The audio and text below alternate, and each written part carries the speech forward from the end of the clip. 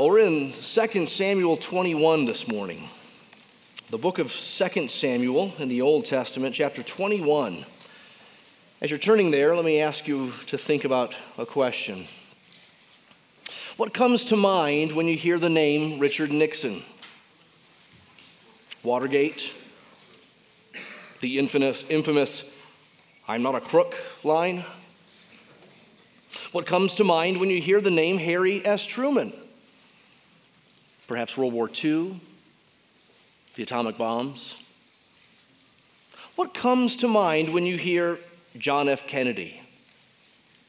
Maybe Dealey Plaza, civil rights, Cuban Missile Crisis, the affairs. And what comes to mind when you hear King David? The Bathsheba affair? The sweet psalmist? Maybe Psalm 23 comes to mind, if that's your favorite psalm. Maybe him slaying Goliath. That's what you think of first. Well, we've been studying the life of King David in the book of 2 Samuel for some time now, and we're coming close to the end. Just 2 more sermons after this Sunday's. And the story of King David has been a bit of a roller coaster ride, hasn't it? There are very big highs. There are very deep lows. There are quick turns in the story. It's exhilarating. It's sometimes nauseating. When you get off a roller coaster, someone might ask you, "So how was it?" Maybe someone you even rode the roller coaster with. You get off together and you compare notes. "What'd you think?" So what do we say after this roller coaster ride, the life of King David? What do you think? What do you conclude? What do you make of this? Well, that's what the last 4 chapters of 2 Samuel do. 2 Samuel 21 to 24. Those chapters give us a conclusion, not by telling us about the end of David's life. That's actually in 1 Kings 1 and 2, if you want to read that. But here, these 4 chapters at the end of 2 Samuel give us 6 previously unseen snapshots from various points in David's life. They're not in chronological order. In some cases, we have no idea when they happened, but they are deliberate in what they're communicating, telling us what to conclude and how to think about this king and his kingdom. You can see how deliberate the ending of 2 Samuel is from the structure of it all. The 6 snapshots in chapters 21 to 24 form what is called a chiasm in literature, a chiasm. If you're not familiar with what a chiasm is, never mind.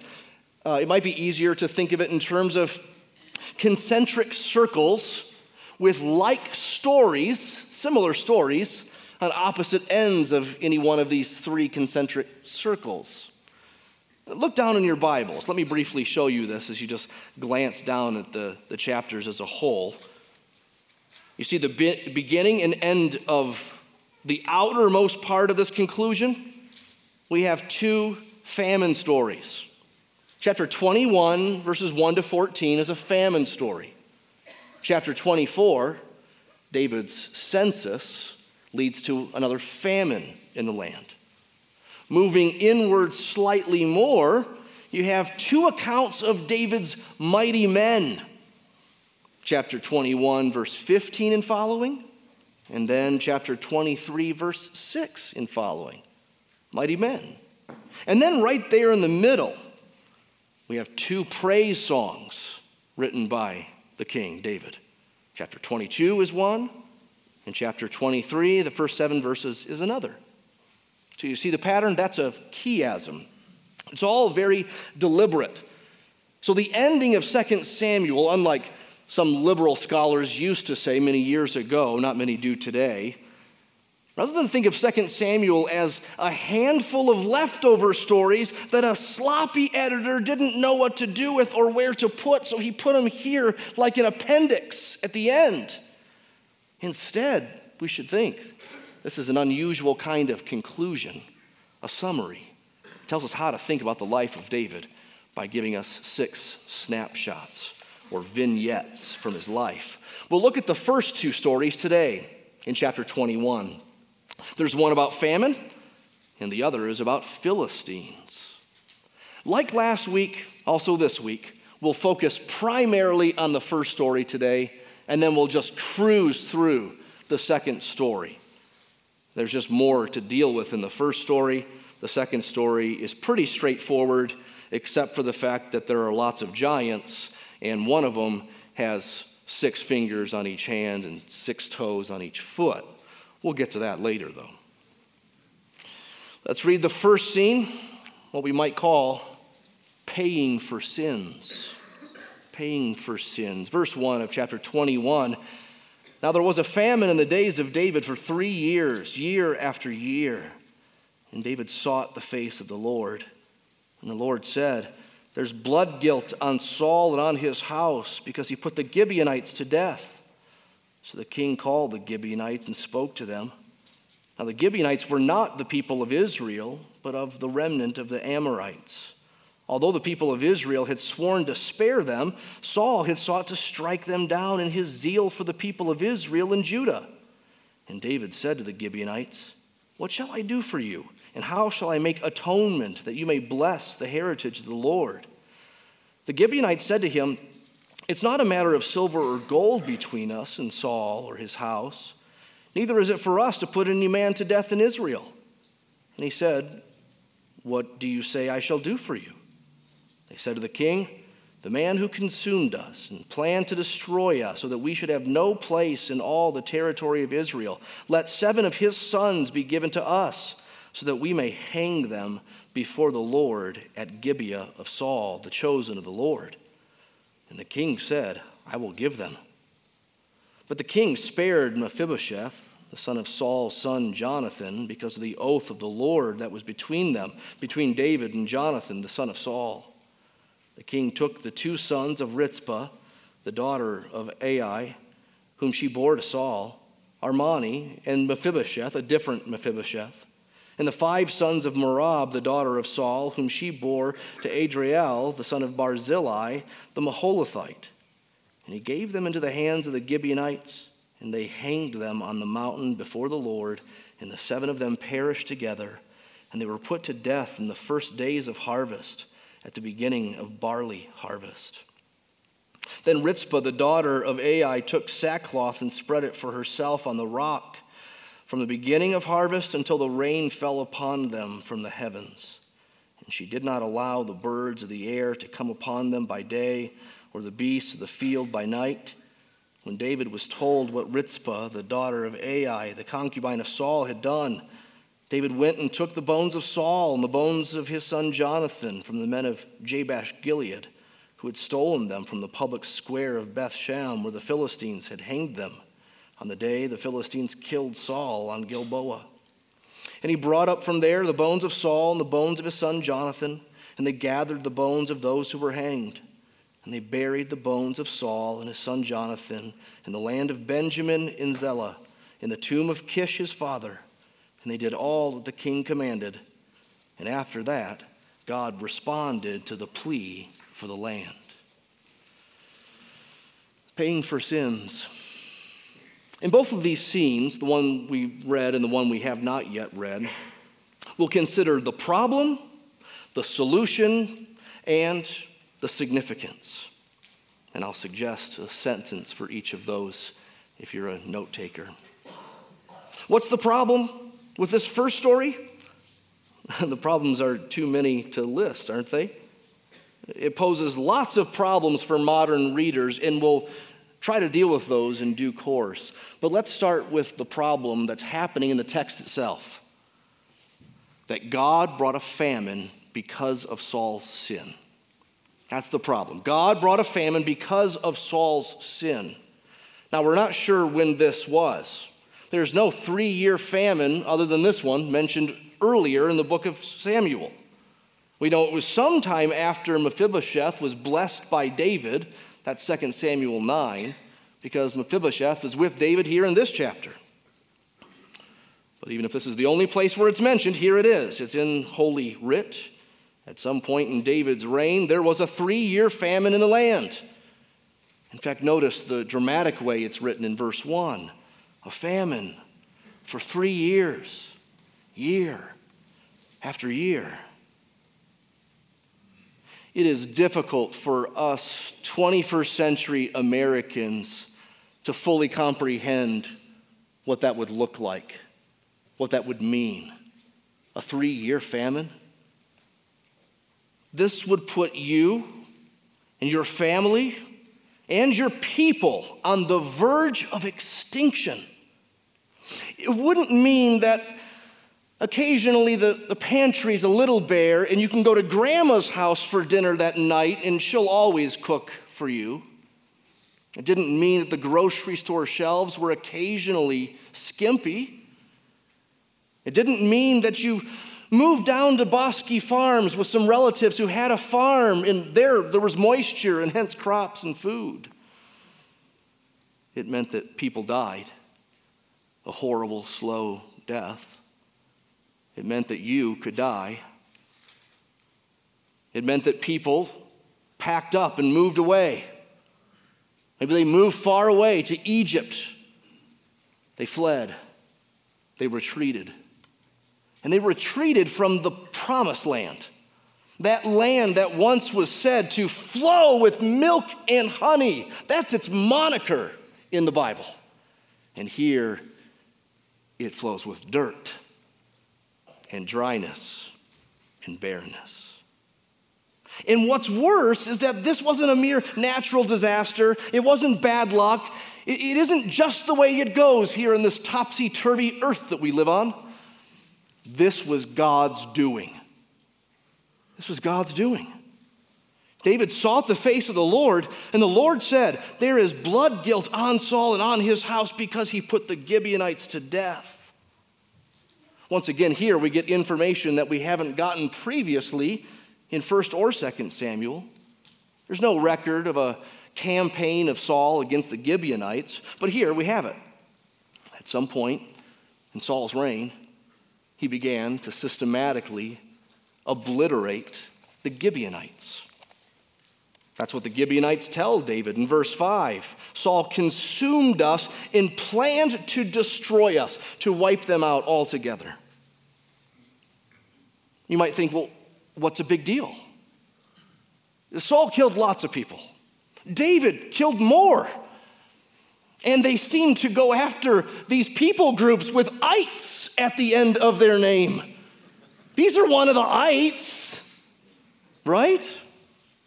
What's the problem? Well, the narrator gives us information in verse 2. The Gibeonites were not of the people of Israel, but of the remnant of the Amorites. And although the people of Israel had sworn to spare them in Joshua 9, now Saul had sought to strike them down in his zeal for the people of Israel. Joshua 9, that story there of the Gibeonites' survival is such a fascinating one. It's not long after the Israelites had crossed the Jordan and entered the promised land with the command from God to destroy all the Canaanites, those wicked people there. And the Gibeonites were Canaanites. They lived in Canaan. And they heard that Israel was coming. They feared for their lives. They had heard about what God had done in Egypt and since Egypt. And so they pulled a slick move to protect themselves. They showed up to the Israelites looking all haggard, worn out, clothes torn, like they had come from very far away. Food was low, water was out. And they said they wanted to side with the Israelites, and they wanted to follow Israel's God, and they wanted to make a covenant of peace with them. And they stressed over and over, we came from really far away. And Israel said, okay, let's make a peace agreement. It's a covenant, an oath. And 3 days later, the Israelites found out that these jokers live around the block, and they're Canaanites. But the Israelites had already agreed. Peace. So what now? Well, they held to the oath. For hundreds of years, the Gibeonites lived in the midst of the Israelites, not as Israelites per se, but within them and at peace. It had to be that way. They had made a covenant in the name of the Lord. The Israelites had made a covenant. And to break that covenant was to besmirch the name of the Lord. It was to imply that God's word is no good. It was to take his name in vain.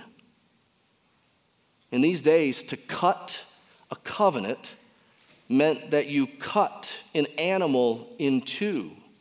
And the two parties of the covenant were implying, even contractually agreeing, to the fact that if I don't hold up to my end of the bargain here, may I be like this, torn in two and cursed.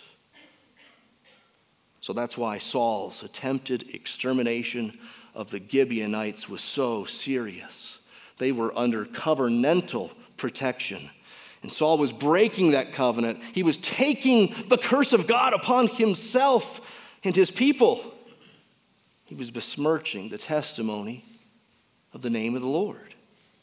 So now in 2 Samuel 21, we don't know how much later, sometime after Saul's death, a later generation was having to deal with the curse that Saul brought on the land. And so David sought the Lord, and David heard from the Lord. And that is mercy, isn't it? He sought the Lord, and he heard from the Lord. In this dry and dirty chapter that's about to get more bloody, that goes against every natural sensibility that we fallen sinners have, in this chapter, right up front, we see the mercy of God, the kindness that he hears, the kindness that he speaks. Ralph Davis, an Old Testament scholar, tells of an ancient pagan text called the Prayer to Every God. In it, a suffering man prays to all the gods that he can think of, all the ones he knows about. He prays to all the gods he doesn't know about because he doesn't know which God he might have offended. And he doesn't know what he might have done to offend any one of them. And he doesn't know what gods he doesn't know about. But David sought the Lord, the true God, Yahweh. And the Lord told him. What the Lord told him wasn't everything, but it was enough. It was enough. It was enough for David to know that God wasn't punishing innocent people with this famine. He was honoring his name, honoring his word. When Saul sinned, he wasn't sinning as an individual. He was sinning as king and federal representative. He brought the curse upon all the land. So the nation was bearing this curse because innocent blood was crying out from the ground. You see, this God, the biblical God, far from being a capricious, mysterious God, he's true to his word. Not least his word to protect the little guys, the marginalized. God was mad because Gibeonites were killed. Think about it, it would have been a bloodbath. Thousands of Gibeonites slain, slit open, their streets running with blood. Men, women, children, crippled. It matters not. Saul was bent on their extermination. So where's the justice? Where's the reckoning? Do you want a God who never shows up to deal with injustice? Do you want a God whose promises for peace can last 400 years or so, but then be turned over by some despot, some tyrant like Saul? For us today, the Lord may not reveal to us why this or that thing happened. Hurricanes, earthquakes, famines, a murder, a car crash, job loss. No, what David got by word from the Lord, we don't always get. And it's not always wise. It's not wise to guess why God did something, to know what he was up to, and to speak for him. We shouldn't do that. But we should remember that we have the same God. We have the same God who spoke to David. And what mercy it is. The Lord already has spoken to us about our problem, sin. He's already told us what is right, what is wrong. He's told us that we're not right by nature. He's told us that something has to be done. Even more, he has told us what he has done. But back to David. There's the problem of the famine. There's the problem of Saul's blood guilt in the land, but there's also the problem of what to do about it. So David calls the Gibeonites and asks them, verse 3, "What shall I do for you? And how shall I make atonement?" That rich theological word, atonement, is popping up here. I mean, that has to do with sacrifices. The word atonement means covering. It means satisfaction. It was a picture of blood covering sins, washing them away. So David was asking, how can Saul's guilt be covered? How can sin find satisfaction? How can God's judgment be appeased or quenched or satisfied? The Gibeonite answer is great. They say, it's not a matter of silver or gold with us, as if some more change in our pockets would make this go away or be just. No, we can't be bought. And it's not our place to take life. We won't take life. They recognize David as the king in their land. David is the judge. There's a way for justice to be met. There is a judicial process. And yet, with some prodding, David asks more for them, and they offer it. They propose in verse 6 this to the king. Let 7 of Saul's sons be given to us so that we may hang them, literally impale them before the Lord at Gibeah of Saul. And the king said, I will give them. That's the problem. Secondly, there's the solution. Here it is. 7 sons of Saul atone for guilt through death. 7 sons of Saul atone for guilt through their execution. It doesn't seem like a solution.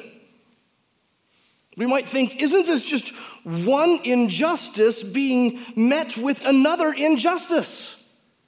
Isn't this paying for the murder of the innocent by murdering the innocent? I came across a New York Times article not too long ago that combined 2 of my favorite things, hockey and the Old Testament. And because it addressed a few of my favorite things, I had a jealousy that the author get them right, represent them. And he didn't. He said, hockey has always been the most Old Testament-like of sports, the only one with its own code of vengeance and retribution, where eye for eye justice is meted out by large, short-tempered men hired expressly for that purpose. Well, he's pretty right about hockey. That's pretty close, actually. But that's not the Old Testament. And yet that's the common perception that people have of the Old Testament. And our passage is one that doesn't seem to help that perception one bit. Not only does the passage propose 7 men be executed and give us David's agreement of it, but then it goes on to describe the execution vividly. It's dripping with sadness and gore in verse 9. David gave them into the hands of the Gibeonites, and they hanged them on the mountain before the Lord. and 7 of them perished together. They were put to death in the first days of harvest, the days when there should be harvest, but there was famine in the land. 7 men going up to a mountain to be hung on wood before the Lord. The innocent bearing a curse for the nation. They suffered because of the sins of their father and grandfather. And it doesn't seem right. We're human to acknowledge the fact that that doesn't seem right. Oh, we can say things like, well, 7 is a number of completion. And so here you have 7 of them because, well, it needs a complete sacrifice in payment. You can say things like, Saul, the murderer, was already dead, and so he can't be punished. And so you need to punish someone who's like him, sons of Saul. But that doesn't wipe the blood away. That doesn't get these 7 men down. We would like to have a neater, cleaner explanation for all this. We would like there to be a better, less costly, less violent, cleaner, more happy solution than this one. But sin is just that heinous. Guilt is this costly. The problem is this great and more. The curse is this relentless and strong. We want to look away from this near crucifixion-like scene. And instead, we need to give it a good, long look. We need to recall how bloody the old covenant was. Not just here in 2 Samuel 21 or back in Gibeah, but in Leviticus and in the temple. In those sacrifices, day by day and year after year. A religion where the priests functioned as much like butchers as anything else. Atonement has been gruesome since day one. The problem of sin is so great that famine doesn't hold a match to it. And the substitutionary execution of these 7 sons of Saul is but a flicker of the horror of the actual solution that's needed in the end. But before we can get to that, we can't leave this mountain yet. We can't leave the mountain of execution because the passage will not let us turn away yet. It makes us stay with Rizpah. Verses 10 to 14. Rizpah, she's the mother of 2 of the slain men. She stays with the slain bodies.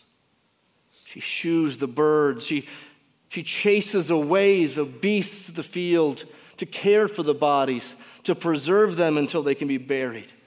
Day and night, out in the elements, all alone, doing simply what she can.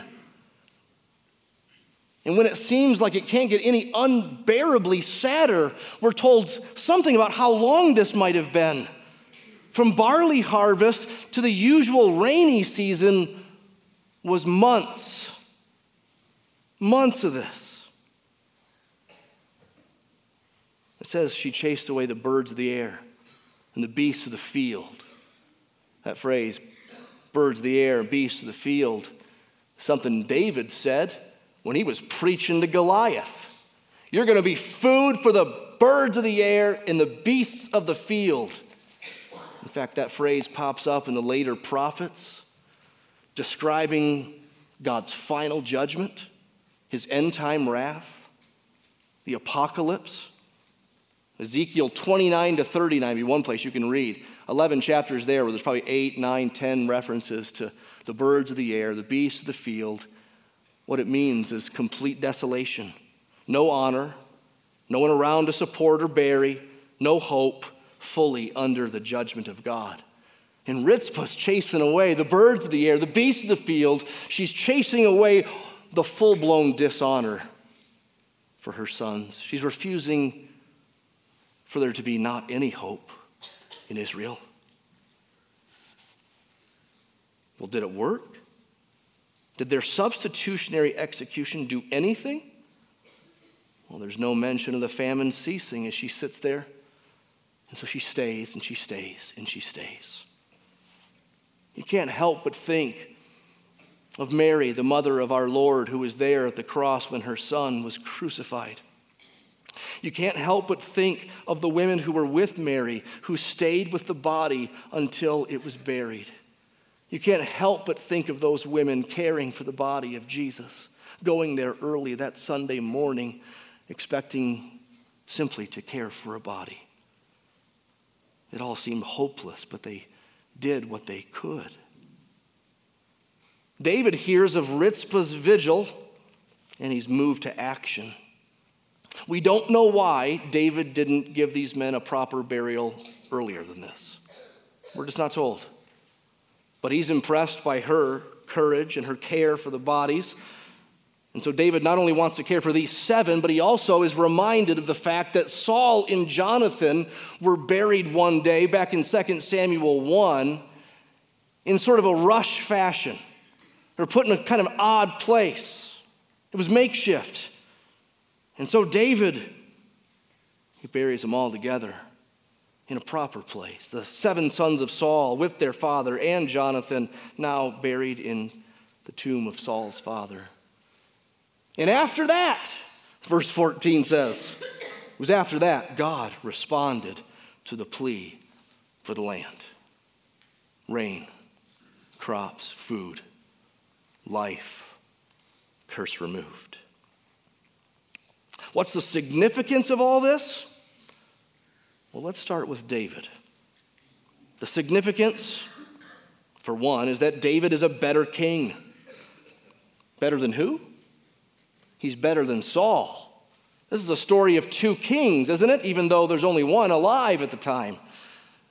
But it keeps contrasting these 2 kings. Saul was an oath breaker, and David was an oath keeper. Did you catch that in verse 7 when Mephibosheth is mentioned? You know, sons of Saul have to die, and Mephibosheth is a son of Saul. And David had already made an oath with Mephibosheth that he wouldn't die, but it would really go well for him. And so David brings justice to the land.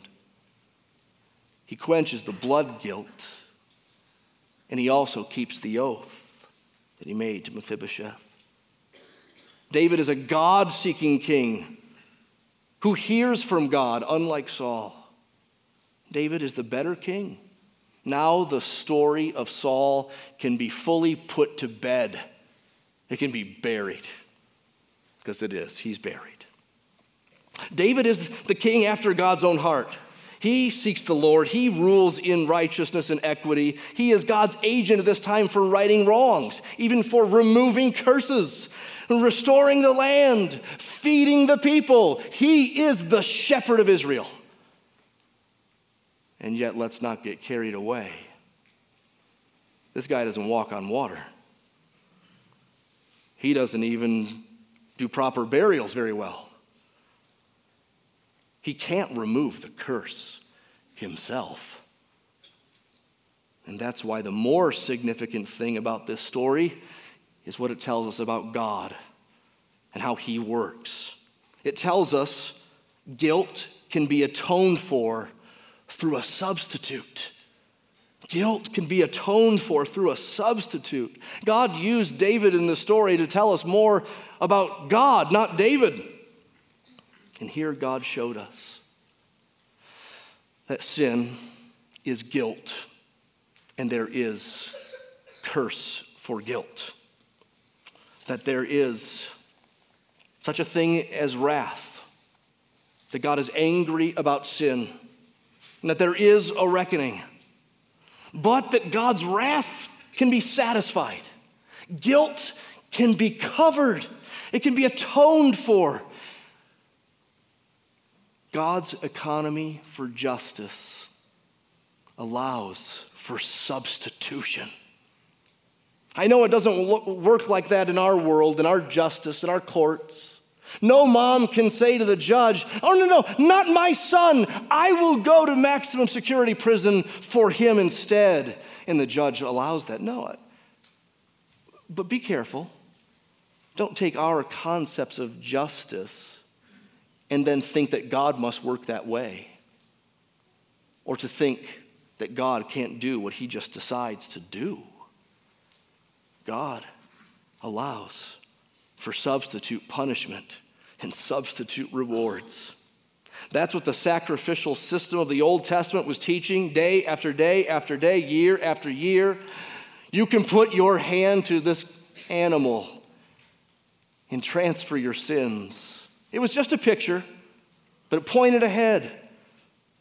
We see a picture again in these 7 slain there on Mount Gibeah. It was all pointing ahead to the day when there would be another son of David on a mount before the Lord for the sins of the people. You think the death of these 7 is gruesome and sad and horrible and unbearable? Were you there when they crucified my Lord? Sometimes it causes me to tremble. To tremble. Do not look away from Golgotha, the place of the skull where our Savior hung. Jesus, upon the cross there, was not just bearing the sin of one murderer, but bearing the sins of a multitude which no man can number, from every tongue and tribe and kindred and nation. He was bearing the sins of any and all who would ever call on him, confess him, and cling to him. Listen to how Paul, the apostle, explains all this in Romans 5. He says, "For while we were still weak, at the right time Christ died for the ungodly. For one will scarcely die for a righteous person, though perhaps for a good person one would dare even to die. But God shows his love for us in that while we were still sinners, Christ died for us. Since therefore we've been justified by his blood, much more shall we be saved by him from the wrath of God. For if while we were enemies, we were reconciled to God by the death of his Son, much more, now that we are reconciled, we shall be saved by his life. More than that, we also rejoice in God through our Lord Jesus, through whom we have now received reconciliation." Or as he wrote in Galatians, Christ redeemed us from the curse of the law by becoming a curse for us. For as it says in the Old Testament, cursed is everyone who hangs on a tree. Jesus quenched the curse. He bore the wrath. The Gettys have taught us to sing, "This gift of love in righteousness, scorned by those he came to save, till on that cross as Jesus died, the wrath of God was satisfied, for every sin on him was laid.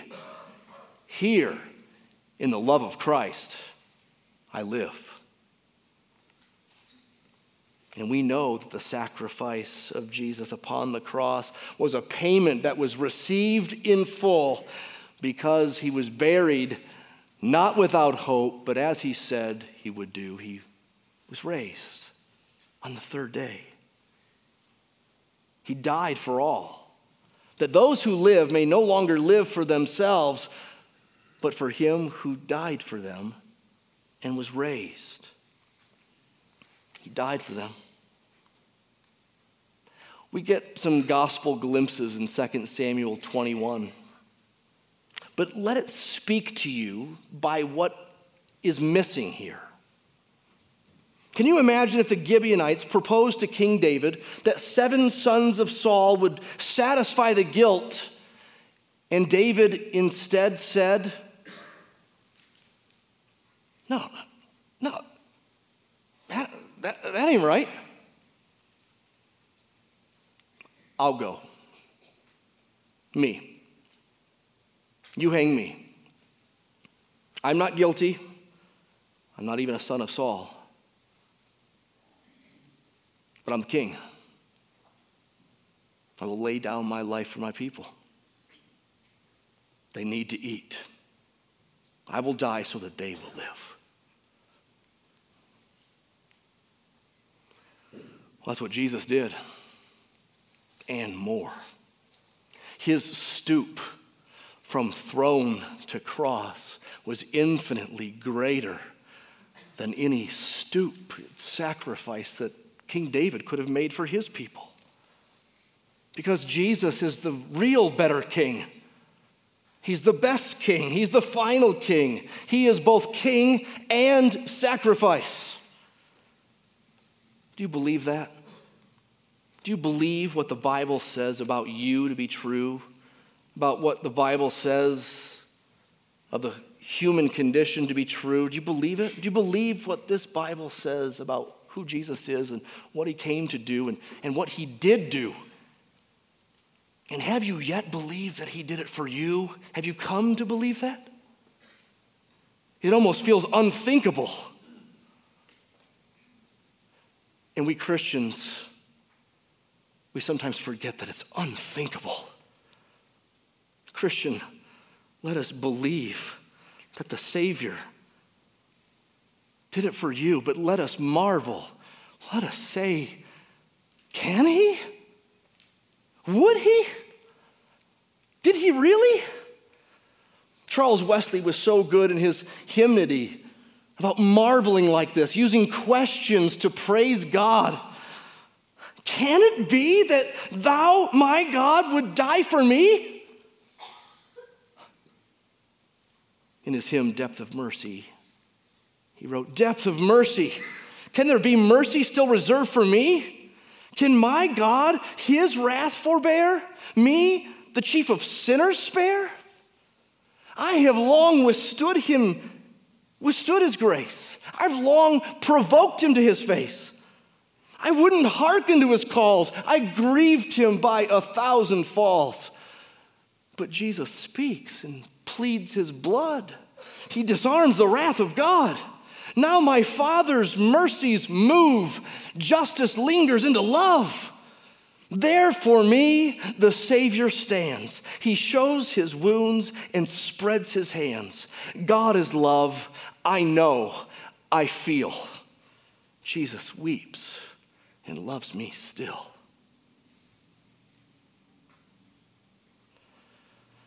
I'd like to linger longer with you at Golgotha. But one more scene in 2 Samuel 21 beckons to us today. As I said, much more quickly, let's hit the gas pedal on scene 2, which we might call defeating the enemy. Verse 15, there was war again between the Philistines and Israel, and David went down together with his servants, and they fought against the Philistines. And David grew weary, and Ishbi-Benob, one of the descendants of the giants, whose spear weighed 300 shekels of bronze, and who was armed with a new sword, thought to kill David. But Abishai, the son of Zeruiah, came to his aid and attacked the Philistine and killed him. And David's men swore to him, you shall no longer go out with us to battle, lest you quench the lamp of Israel. After this, there was again war with the Philistines at Gob. Then Sibbecai, the Hushathite, struck down Saph, who was one of the descendants of the giants. And there was again war with the Philistines at Gob. And Elhanan, the son of Origim, the Bethlehemite, he struck down Goliath, the Gittite, the shaft of whose spear was like a weaver's beam. And there was again war at Gath. And there was a man of great stature who had 6 fingers on each hand and 6 toes on each foot, 24 in number. And he was also descended from the giants. And when he taunted Israel, Jonathan, the son of Shimei, David's brother, struck him down. These 4 were descended from the giants in Gath, and they fell by the hand of David and by the hand of his servants. Defeating the enemy. What's the problem in this story? Well, it begins with the enemy being big, and the king is old and weary. The enemy is big, the king. He's weary. He's likely also old because his men say to him, "You shall no longer go out to us in battle." That sounds permanent. He's weary and he's old. Though David was that great warrior king who had slain his 10,000s, he was not omnipotent and he was not eternal. He was now old and weary. And yet the enemy still remains. The Philistines were a constant threat to Israel. David may have famously defeated that giant Philistine Goliath before, yet now later there are more of his kind. The passage speaks of 4 giants. One is actually called Goliath the Gittite. Did you notice that? And you may have noticed too that it says Ethanon was the one who struck down Goliath the Gittite. That's not an error in our Bibles, like 1 Samuel 17, David killing Goliath is either wrong or this is wrong, that Ethanon has struck down Goliath the Gittite. There could be 2 Goliaths. There must have been. They could be brothers. Goliath may have been a title. Even today we speak of, that guy's a real Goliath. Sort of a title, it's not anyone's name. But regardless, the threat is big. There are 4 battles. There was war again. There was war again. 4 giants. One with 24 digits. How weird is that? My son asked me this week, after we read this, "Dad, is that real?" That doesn't sound real because, a 6-fingered guy is weird enough. That's in the movies. This is every extremity. Yeah, but there are weirder things than this in the Bible, right? If you believe in the resurrection, you can believe that some guys can be really tall and have an extra digit on each part of their limbs. And he taunted Israel. He blasphemed the God of Israel. Just like his forefather Goliath did that day. Remember how the Philistine cursed David by his gods, and how David responded to that giant Goliath back when he was just a shepherd boy, how he defended the name of the Lord, how he said, "God will give you into my hands this day, and you will be food for the birds of the air, the beasts of the field. For you will know, and these people will know, those people will know, the battle is the Lord's, and he wins, not with spear or sword. The battle is the Lord's." Remember, on that day, when the first giant Goliath fell, David was the only Israelite who would face that giant. But now in 2 Samuel 21, David is old. The giants have multiplied. Even their fingers and toes are multiplying. So secondly, the solution, David's mighty men will face the giants. David's mighty men will face the giants. There are 4 battles, 4 giants, and 4 valiant men who fought for David. They protected him. They fought for him. And they had success. And the giants fell. And the bigger they are, the harder they fall. What's the significance? Well, as promised, God brought victory over the enemy. God brought victory over the enemy. God isn't mentioned in this part. Oh, but you can't miss him if you've been reading along. You can't miss him. It's subtle, but you notice the way the giant's size is emphasized. Extremities are emphasized. Weaponry is emphasized. With David's men, there's no mention of their size. There's no mention of their strength. There's no mention of their weapons. That doesn't mean they didn't use a weapon, but because of that theological principle that the Lord saves not with sword or spear, for the battle is the Lord's, the storyteller doesn't tell us anything about their swords. The battle is the Lord's. Well, that's what we're seeing in 2 Samuel 21. It's what was actually prophesied way back in 1 Samuel 2. in Hannah's prophetic song.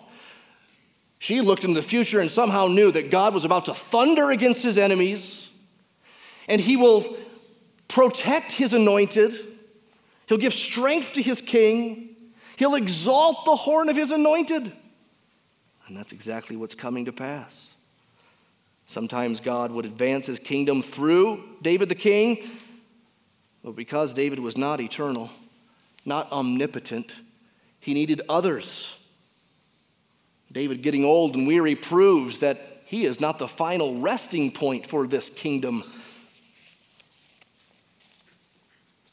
The baton's being passed. And that's a good thing.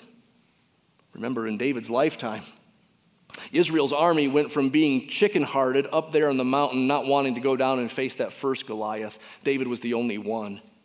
To now here in 2 Samuel 21, David is old and weary, and there are plenty of mighty men, and they can drop giants like David did as well. Because David's important, but David is not irreplaceable. The baton keeps getting passed. And it kept getting passed from king to king to king to king, some better, some worse, until the last king of David eventually came, and at him the baton would stop. At him the scepter would rest. And it has been there in his hand ever since. He reigns, and he shall reign forever and ever. Because he came to die. He died too, like his great-great-great-great-grandfather David, who died. But Jesus didn't die in defeat or of old age. He died in order to defeat. Jesus didn't come to defeat Philistines. He came to defeat and conquer the giants of sin and Satan, death, and the curse. And the only way to have victory over those is to go through death. And Jesus said, you can't rob a strong man unless you first bind him up in his house, and then you can go and you plunder his goods. And that's what Jesus did to Satan. He came and he bound him and he plundered his goods, and we're proof of that. We are those who have been moved out of one kingdom of darkness, transferred into a kingdom of his marvelous light. And thanks be to God, we have victory through Jesus Christ. And so now we don't have to be afraid of any giants, no matter how many fingers or toes they have, no matter how weird they look. Jesus defeated all the giants. Everything else, by comparison, is puny. And he's coming again to finish what he started. Who will separate us from the love of Christ that's coming to us when he returns? Nothing. Nothing will separate us. No one will separate us. No, in all these trials, all these worries, all these possible threats, in all these things, we are more than conquerors through him who loved us. Let's pray. Oh Lord Jesus, because you love us, and because you have conquered, and because you are conquering, we believe you are coming again. We thank you for that. What great hope that is. Help us this morning as Christians to be encouraged and to give you praise for what you have done, for who you are, for what you will do, and for how you will reveal yourself to us more and more in days ahead, and especially at your return. Help us to give you praise as we sing now, to sing about your return, to sing about the coming King, and to thank you for being our King, the sacrificed King. We thank you. Amen.